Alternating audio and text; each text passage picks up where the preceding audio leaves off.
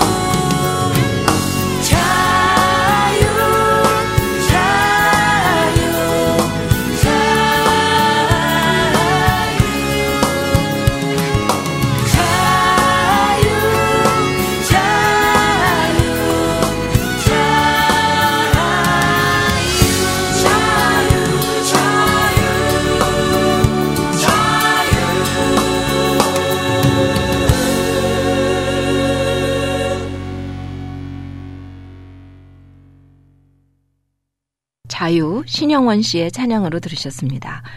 이 방송을 들으시는 분 가운데는 아직 자유를 찾아 헤매는 분도 계시겠고요. 아니면 진정한 자유인으로 사시는 그런 분도 계시겠지만요. 자유가 얼마나 소중한지를 느끼게 되는 것은 억압에서 해방될 때가 아닐까 싶습니다. 이 시간 내가 어떤 상태에 있는지를 돌아보시고 우리에게 진정한 자유를 주시는 하나님 안에서 참 자유를 누리며 사셨으면 하는 바람을 가져옵니다. 서울 바합창단의 노래로 찬송가 주날개 밑 함께 들으시겠습니다.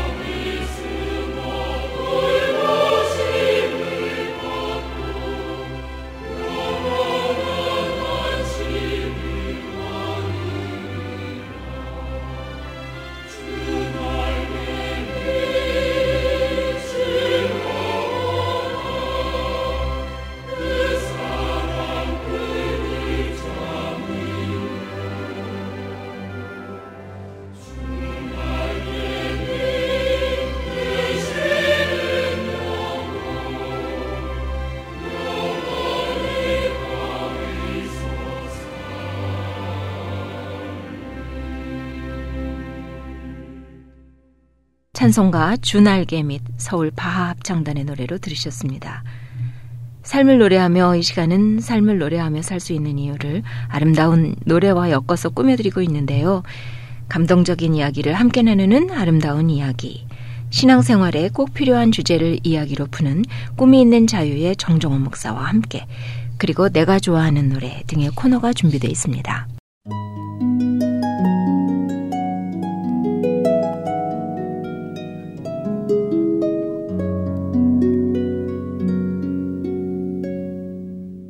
아름다운 이야기.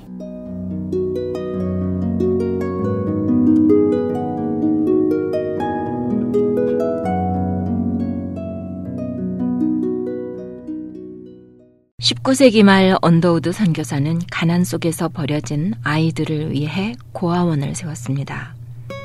하루는 한 남자가 고아원으로 4살 된 남자아이를 데리고 왔습니다. 그는 1881년 2월 28일 조선 경상남도 동래부사 종사관인 아버지 김지성과 어머니 경주희 씨의 셋째 아들로 태어났습니다. 그의 아버지는 정책을 비판하는 상소문을 올린 것이 빌미가 돼서 유배를 당하였고, 형은 큰아버지의 양자로 갔으며 어머니마저 돌아가셨습니다. 그 남자 아이는 숙부들의 집에 맡겨졌지만 그들도 형편이 어려워 더 이상 아이를 돌볼 수가 없어서 언더우드 선교사가 운영하는 고아원에 맡기려고 데리고 온 것입니다. 언더우드는 아이를 맡아보려 했지만 너무 어린 나이에 아이를 돌볼 상황이 되지 못해 돌려보내야 했습니다. 얼마 후 아이가 많이 아프다는 소식이 들려왔습니다. 언더우드 선교사는 걱정이 돼서 아이를 찾아갔지만 아이의 병세는 더욱 심해져서 생명이 위독한 상황에 놓였습니다. 언더우드 선교사는 아이를 집으로 데려와서 최선을 다해 간호했습니다.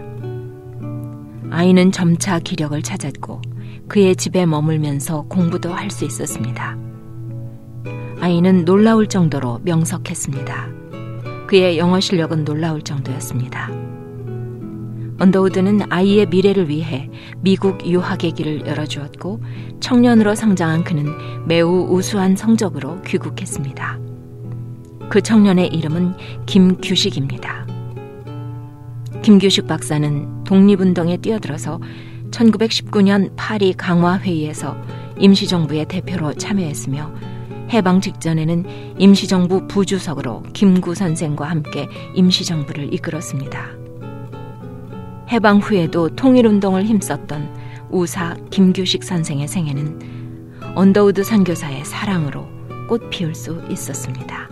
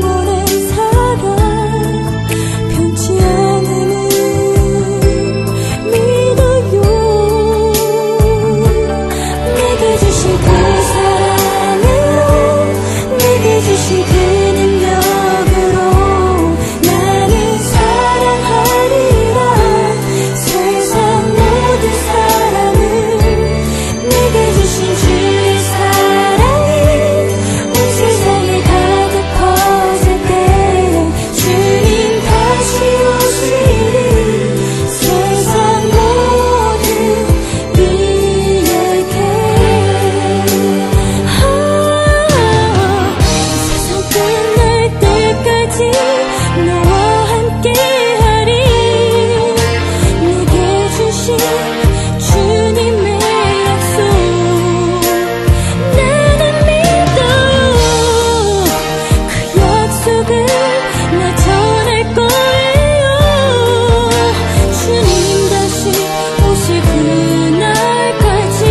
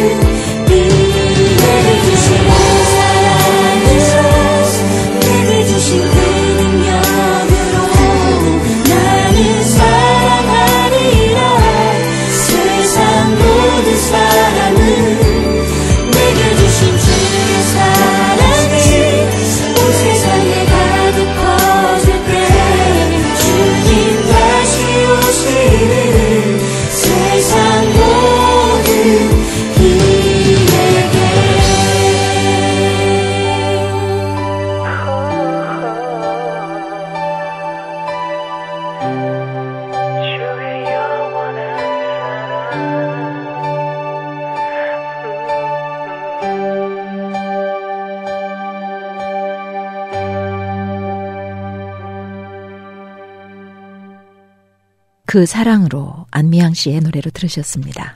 언더우드 선교사와 김규식 선생의 이야기였는데요. 이 이야기를 통해서 하나님께서는 하나님의 사람을 통해 일하고 계시다 하는 사실을 다시금 깨닫게 됩니다.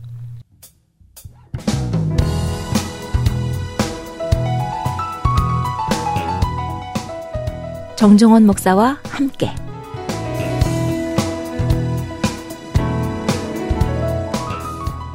오늘도 남가주 LA에 위치한 IM 철치의 담임이시고 월드 미션 대학 음악과 교수시며 꿈이 있는 자유의 정정원 목사님께서 이 시간 함께 해주셨습니다. 어서 오십시오. 네, 안녕하세요. 목사님, 벌써 광복 70주년을 맞았어요. 저는 70주년 하면 6.25라든지 이렇게 광복절 할 때마다 마음이 좀 약간 불안해져요. 왜냐면 왜죠? 우리 세대에 네. 그런 역사의 진실을 겪은 분들이 점점 사라지기 때문에 네. 증인으로서 그렇게 그 세워줘야 될 분들이 안 계시면 우리가 정말 진지하게 살아가는데 도움을 줄 분들이 얼마나 계실까 그런 걱정을 하는 거죠. 네. 광복 70주년 정말 생각해보니까 그럴 수 있겠네요. 많은 분들이 이 70주년, 71주년 앞으로라도 살아계신 그 생생한 증언들을 좀 기록을 해놓고 잊지 않게 자꾸 알리는 그런 노력이 필요할 것 같네요. 네. 예. 오늘은 어떤 주제로 말씀을 해주시겠어요? 네, 오늘 주제는 거인 전쟁이라는 제목을 잡았습니다. 골리앗인가요? 거인 전쟁? 네, 사람들이 네. 거인하면 골리앗을 떠올리고요. 그렇죠. 또 골리앗을 죽이는 사람이 다윗이라고 생각하잖아요. 네. 근데 역대상 20장 4절부터 보면 골리앗을 죽인 다윗의 이야기가 더 연장돼 가지고요. 네. 40년 후가 지나서 그 골리앗의 형제, 골리앗의 아들 이들이 다시 이스라엘을 공격해 오는데 네. 그 집안 자체가 골리앗이 있는 집안은 다 거인 집안이에요. 그래서 이 거인을 죽인 사람들의 기록이 나와 있습니다. 네. 그래서 그 거인의 집안이 다시 일어서서 이스라엘 향해서 공격해 오기 때문에 이들을 상대로서 싸운 사람들이 있어요. 그래서 이런 거인 전쟁에 대한 이야기를 나누면서 네. 오늘 이것이 우리에게 어떤 의미를 주는가 생각해 보려고 하고 있습니다. 네. 성경에 나오는 모든 이야기들이 상징이다. 그렇게 본다면 오늘날 나의 거인은 누구고 네. 무엇을 맞서 싸워야 할까 하는 것들을 생각해 보는 건 참 중요할 것 같네요. 네. 네. 도움이 될 것 같아서 네. 한 비유를 들어보려고 그래요. 네네. 제가 이제 전에 책에서 본 것 같은데 어느 시어머니가 며느리한테 고기를 사오라고 심부름 시키거든요. 네. 근데 그 며느리한테 예를 들면 몇 센치 이상은 고기를 사오지 말라고 그래요. 그러니까 고기를 잘라오라는 거예요. 그게 크면은. 그래서 며느리가 몇 번은 이제 순종하다시피 그렇게 했는데 아무래도 이상한 거예요. 궁금한 거예요. 그래서 시어머니께 여쭤봤어요. 어머니, 왜 고기를 사이즈를 그렇게 꼭 제한해서 그렇게 사와야 됩니까? 그랬더니 어머니가 대답하십니다. 우리 집에 프라이팬이 그거보다 더 큰 게 없으니까 더 크면은 곤란하다고 말씀하신 거예요. 근데 네. 제가 이거를 이렇게 딱 대하는 순간에 우리도 우리의 생각의 사이즈가 있구나. 사실 우리가 반문해야 되거든요. 며느리처럼. 네. 왜 우리 집안에서는 그렇게 위대한 인물이 나와서는 안 될까? 항상 우리는 평범하게 살다가 인생을 맞춰야 되는 것인가?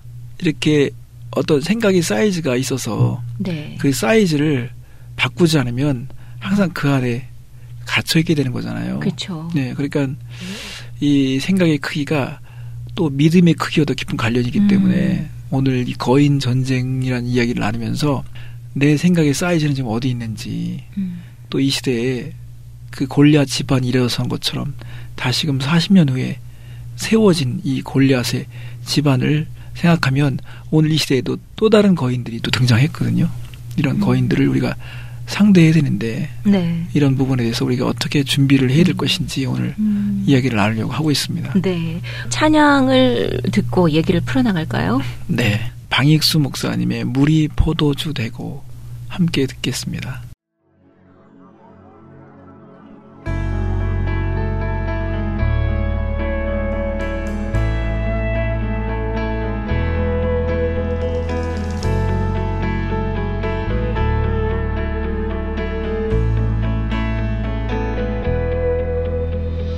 물이 포도주 되고 눈먼 자 눈을 뜨네. 주밖에 없네. 주밖에. 어둠을 비추시며 우리를 일으키네. 주밖에 없네.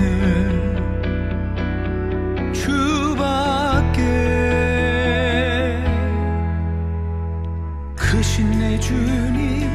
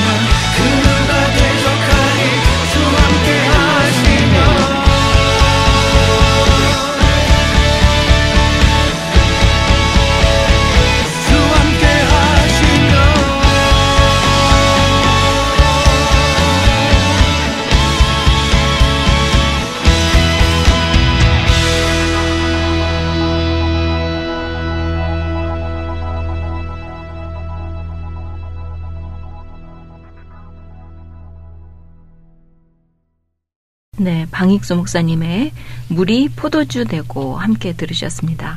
지금 여러분께서는 삶을 노래하며 정정호 목사와 함께 코너를 듣고 계십니다. 오늘은 거인전쟁이라는 주제로 말씀을 나누고 있는데요. 그렇다면은 목사님께서 생각하시는 그 거인이라는 그 의미는 뭔가요? 보통 사람을 움직이는 가장 강력한 힘이 두려움이라는 거죠. 네. 내게 어떤 두려움 때문에 행동하지 못하고 나를 꼼짝달싹 못하게 해서 더 전진하지 못하게 만드는 그 무엇이든지 간에 그것은 나의 거인과도 같은 의미라고 생각해요. 네. 근데 이제 그 골리앗이 등장했을 때는 뭐 6발가락, 6손가락을 표현이 안 됐거든요. 네. 근데 40년 이후에 골리앗의 형제, 골리앗의 아들 이런 집안이 일어섰는데요. 표현되는데요. 우리가 보통 손, 발 다 합치면 20개밖에 안 되잖아요. 근데 네. 24개인 거예요. 이렇게 이 아주 괴물과 같은 존재가 네. 이게 이스라엘 향해서 모욕하고 지금 대적하는 상황이었어요. 근데 다윗의 전설이 한참 잊혀질 만한 40년 후에 조카들, 자기의 부하들이 나가서 골리앗을 무너뜨린 거예요. 다 죽인 거예요. 그럼 우리가 생각할 때 예전에 40년 전에는 다윗만 골리앗을 해결했다라고 생각해서 다윗은 골리앗을 무너뜨린 상징적인 존재라고 생각하잖아요. 네. 근데 세월이 흘러서 한 번 승리를 경험한 그 다음 세대가 이제는 골리앗을 아주 쉽게 무너뜨리는 거예요. 네. 과거에는 불가능했던 그런 상황이었는데 그냥 다 집안을 다 무너뜨리는 거예요. 이런 걸 보면서 우리의 삶에 정말 우리를 위협하고 우리를 두렵게 만드는 이런 것들이 무엇인가. 그것이 오늘날 우리가 반드시 찾아내야 될 나의 네. 또 다른 거인이라고 생각합니다. 숨은 거인을 찾아내서 완벽하게 이기는 승리의 경험이 그러면 굉장히 중요한 거네요. 네. 제가 아까도 이제 그 생각의 크기를 말씀드렸는데 네. 제가 얼마 전에 여기 미국의 서해안을 이렇게 좀 운전하면서요. 이 서해안에 서핑하는 사람들이 많이 있잖아요.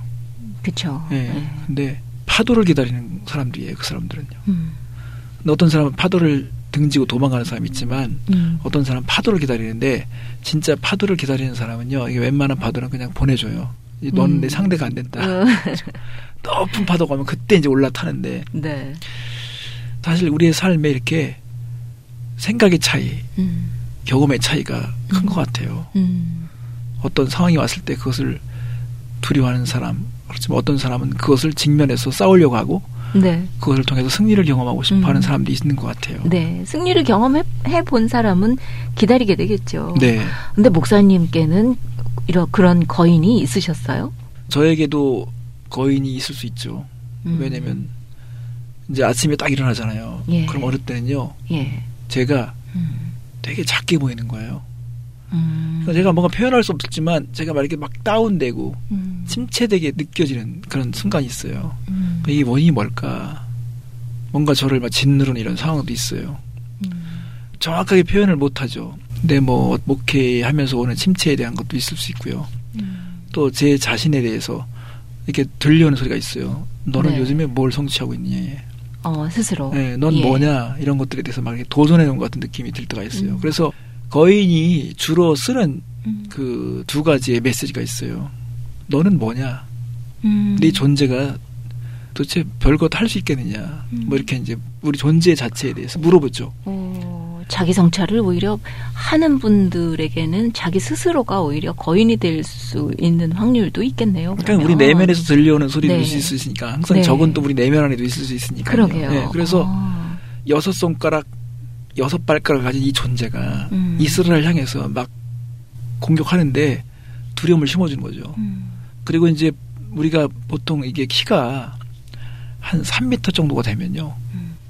압도를 당할 수밖에 없거든요. 그렇죠. 이렇게 올려다가. 예, 거인 같은 존재들이 막 소리를 지르면서 도전해 왔을 때 우리 막 옴짝달싹 못하잖아요.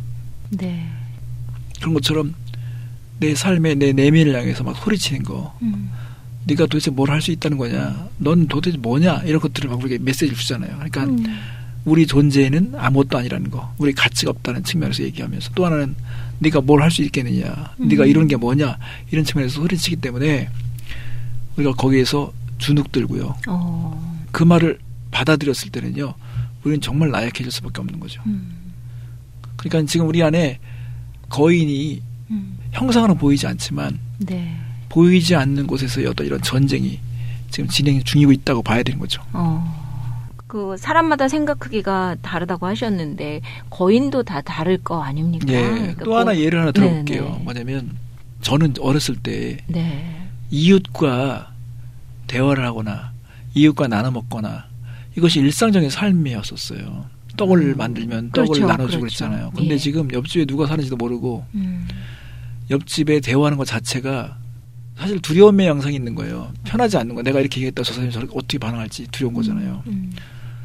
근데 내가 누군가에게 친절을 바라는 것처럼 분명히 이웃들도 미소라든가 이런 걸 바라는 것은 분명하거든요. 근데 이상하게 분위기 자체가 단절이 됐어요. 근데 제가 이제 옆집에 아니면 주인집에 네. 맛있는 걸 갖다 드리면서 이거 맛있는데요. 이거 드셔보세요. 했더니 아주 그냥 입이요. 이 귀에 걸린 거예요.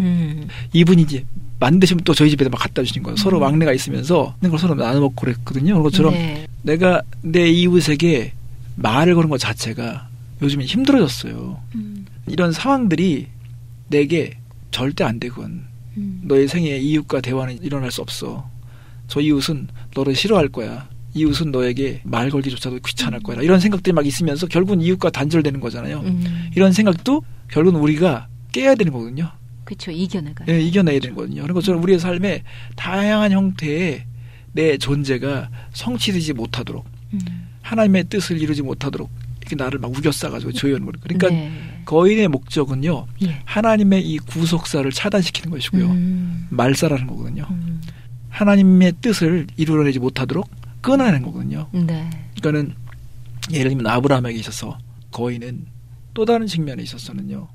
이삭을 바치라고 했을 때 이 이삭을 바쳐야 되는데 이것은 하나님을 경외하지 않으면 바칠 수 없는 거대한 문제거든요. 이런 산적한 문제를 내가 풀어야 되는데 그러나 믿음으로 그걸 바쳤을 때 하나님께서는 그를 통해서 구속사를 전개하잖아요. 사단은 우리의 삶의 중요한 순간에요. 이 구속사가 흐르지 못하도록 그걸 끊어내려고 하는 것 같아요. 네. 믿음을 죽이고 그래서 완전히 제압을 당해가지고요. 결국은 우리가 순종하지 못하도록 하는 거라고 볼 수 있습니다. 네. 내가 이길 수 없을 만큼 강력하게 믿음을 방해하는 존재. 그렇죠. 그런 거죠. 뭐 인생을 무너뜨리려고 하는 거죠. 네. 결국은. 그래서 이런 거인에 대해서 우리가 대항할 힘이 어디서 올 것인지 이런 것들을 좀 나눴으면 좋겠네요. 음악을 듣고 와서 얘기를 나눌까요? 네, 그렇죠. 나는 보기 원하네 꿈이 있는 자유의 노래로 듣겠습니다.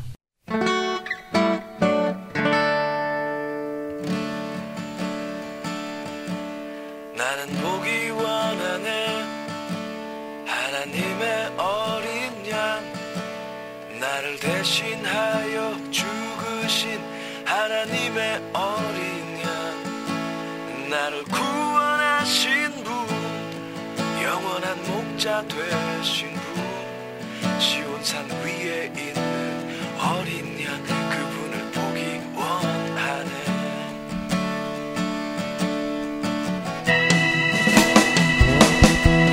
나는 보기 원하네 흰 옷 입은 사람들 어린 양이 어디로 가든지 따라가는 사람들 나의 영원한 소원이네 그분을 따라가는 것흰 옷 입은 사람들 그들과 나도 있기 원하네 나는 보기 원하네 주의 능력에 나를 거룩한 옷을 입고 기쁨으로 주께 달려나가는 새벽 이슬 같은 청년들 그들을 보기 원하는 시온산 위에 있는 사람들 나는 보기 원하네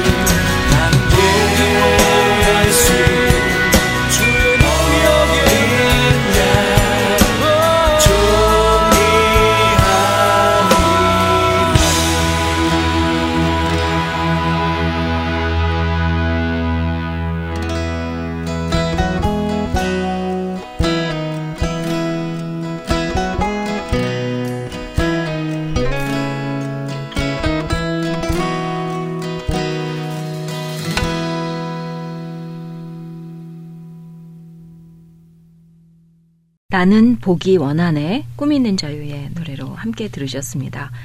여러분께서는 삶을 노래하며 정종원 목사와 함께 코너를 듣고 계십니다. 오늘은 거인전쟁이라는 주제로 말씀을 나누고 있는데요. 자, 그러면 우리는 거인을 반드시 이겨야 될 텐데 그 힘을 어떻게 얻을 것인가?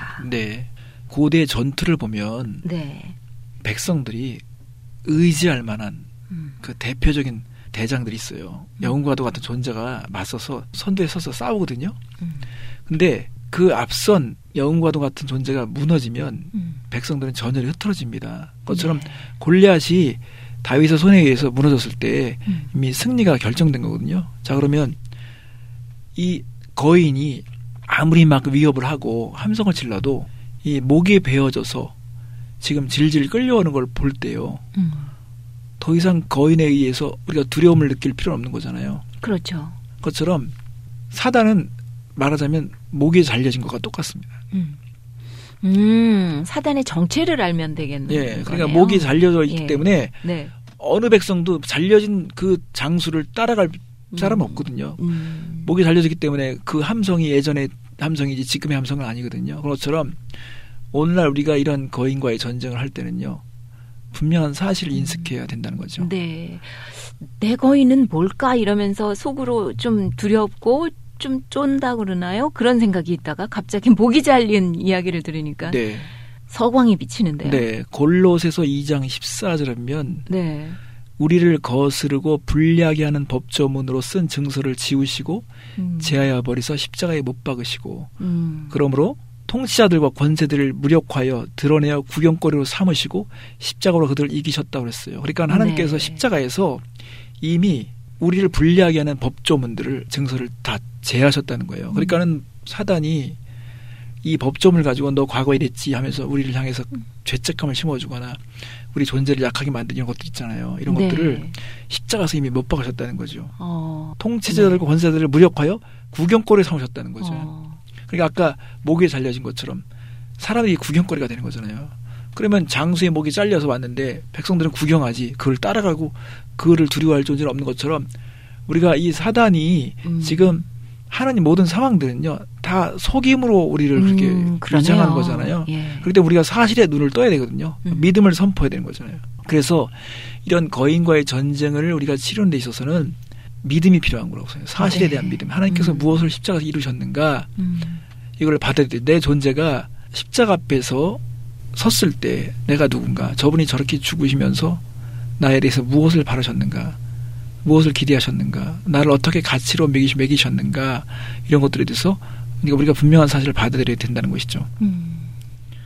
그렇지만 계속 사단은 이런 무지한 백성들을 향해서 우리를 속여서 아직도 우리의 존재 가치에 대해서 또 우리가 이뤄내야 될 것에 대해서 자꾸 무시하고 협박하고 조롱하면서 우리가 이제 그걸 받아들이게 되면요.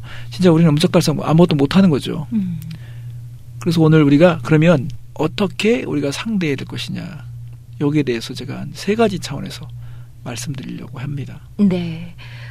우선 어떤 차원이 있을까요? 먼저 우리가요. 이 네. 거인을 상대하기 위해서는요. 생존하는 신앙을 거부하고 정복하는 신앙을 가질 필요가 있습니다. 생존하는 신앙은 되게 네. 위험합니다. 이미 생존을 목표했다는 것은 진 겁니다.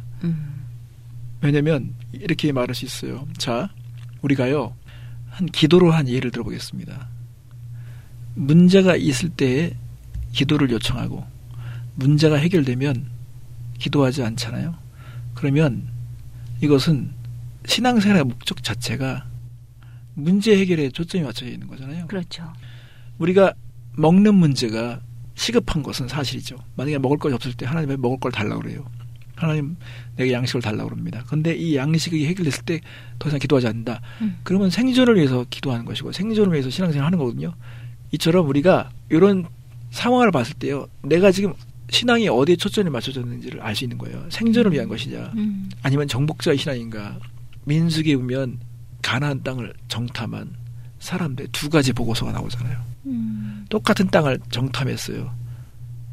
다른 땅을 간 게 아니라 똑같은 땅을 정탐을 했는데 10명의 보고서와 2명의 보고서 서로 다르거든요. 네. 10명의 보고서를 보면요. 자신들을 메뚜기라고 생각해요. 네. 민수기 13장 31절에 보면요. 이스라엘 자손 앞에서 그 정탐한 땅을 악평화에 이르되 우리가 두루 다니며 정탐한 땅은 그 거주민들을 삼키는 땅이요.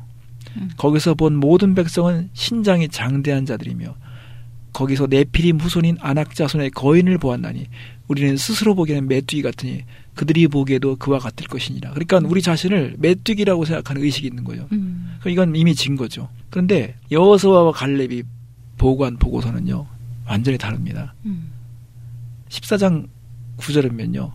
다만 여호와를 거역하지는 말라. 또 그 땅 백성을 두려워하지 말라. 그들은 우리의 먹이라. 그들의 보호자는 그들에게서 떠났고 여호와는 우리와 함께 하시느니라. 그들을 두려워하지 말라. 그들은 우리의 먹이라는 거예요. 네. 이게 이제 사이즈가 큰 거죠. 거인의식을 가진 겁니다. 전혀 다른 시각이죠. 네네. 그러니까는 우리가 생존을 목표하는 신앙은 패배할 수밖에 없습니다. 네. 그러나 정복하는 신앙, 이런 신앙, 사실을 믿고 사실을 붙드는 거, 믿음이 승리를 준다는 거. 네. 그래서 요한일서 5장 4절에 보면 무릇 하나님께로부터 난 자마다 세상을 이기느니라. 세상을 이기는 승리는 이것이니 우리의 믿음이니라. 하나님께서 이미 이루신 것을 믿음으로 우리가 이렇게 정복자의 신앙을 갖는 것이 네.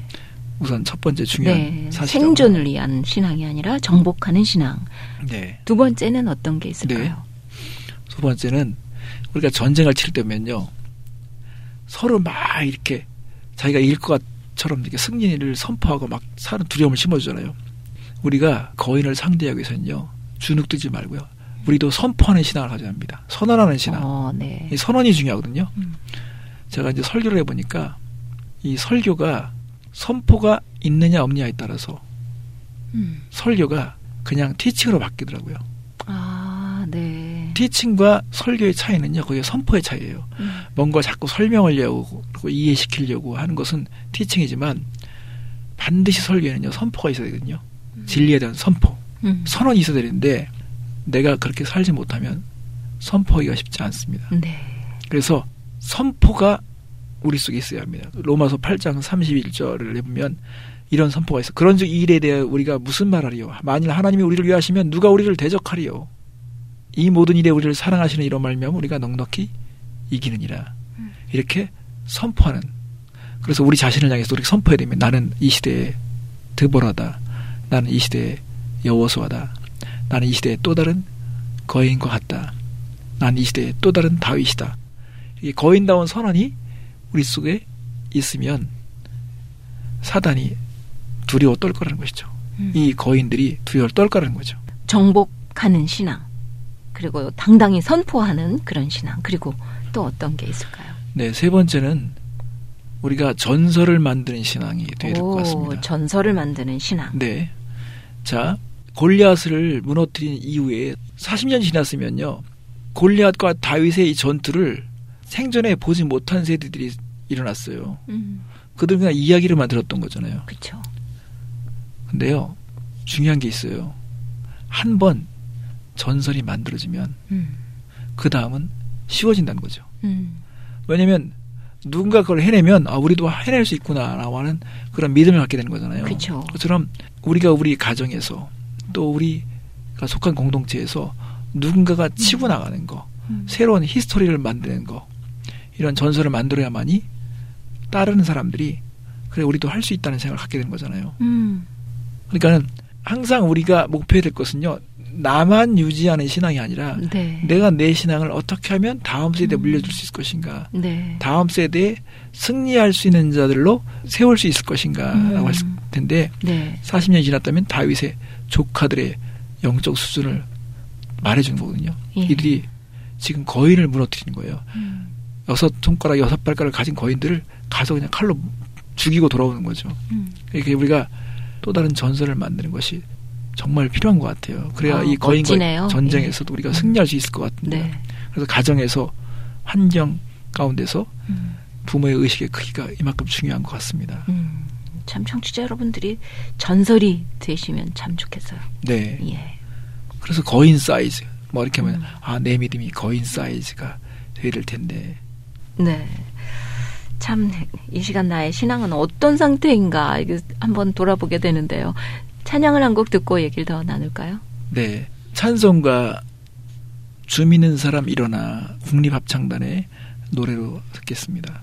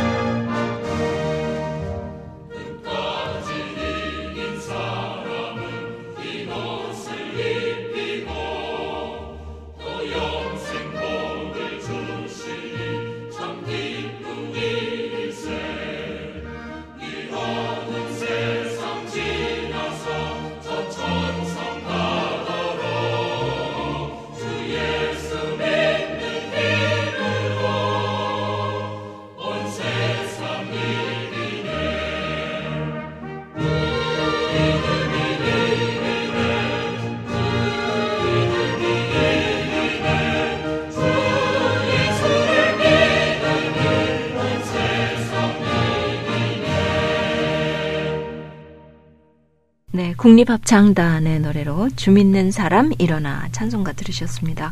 지금 여러분께서는 삶을 노래하며 정정원 목사와 함께 코너를 듣고 계신데요. 오늘은 거인전쟁이라는 주제로 말씀을 나누고 있습니다. 정복하는 신앙, 그리고 선포하는 신앙, 또 전설이 되는 신앙, 이렇게 말씀을 하셨는데요. 거인을 대할 때마다 그런 신앙을 가지고 있으면 이길 수 있어요. 그렇지만 언제나 늘 그런 신앙을 유지할 수 있는 건 참 어려운 일인 것 같거든요. 네. 그러니까 이제 마인드셋이 되게 중요한 것 같아요. 사람의 어떤 이런 마음 먹기가 되게 중요한데, 제가요, 이제 이사를 왔어요. 그 전에 살던 곳하고 지금 사는 곳하고는요, 한 20분 거리거든요. 네. 근데 제가 다시 이사했던 곳을 한번 운전하고 가는데요.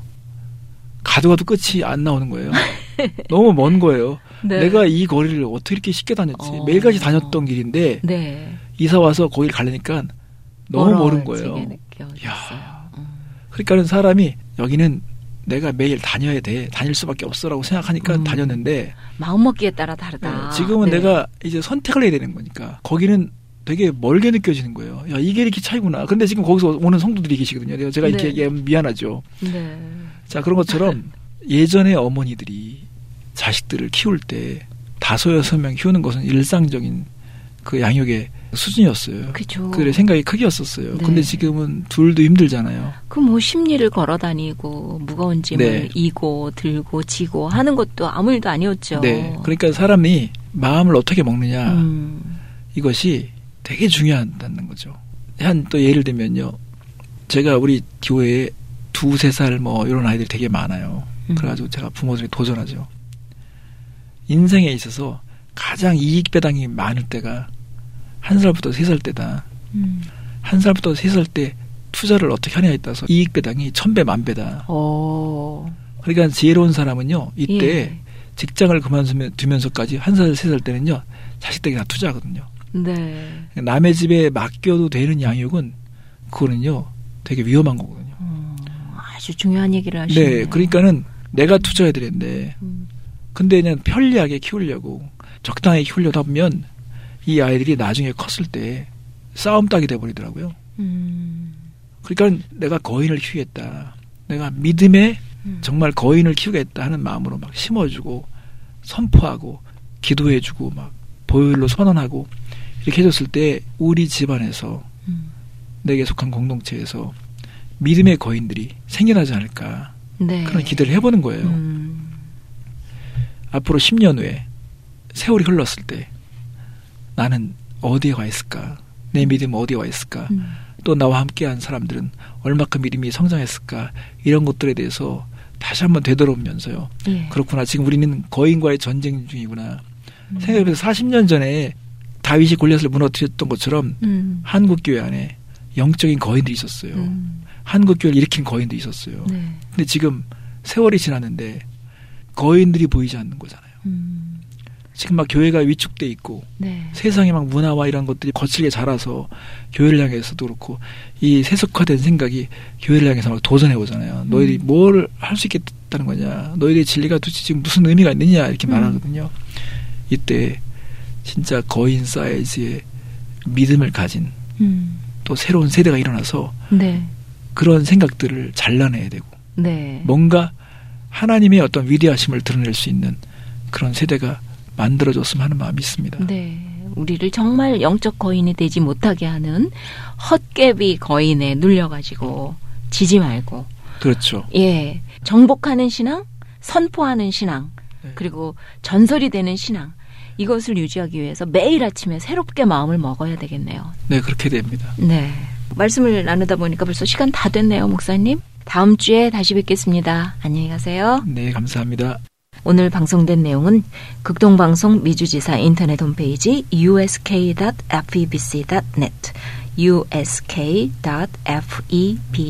usk.febc.net에 다시 들으실 수가 있습니다. 삶을 노래하며 이 시간은 방송가족 여러분과 함께 꾸며가기를 원하는데요. 극동방송 미주지사 인터넷 홈페이지 usk.febc.net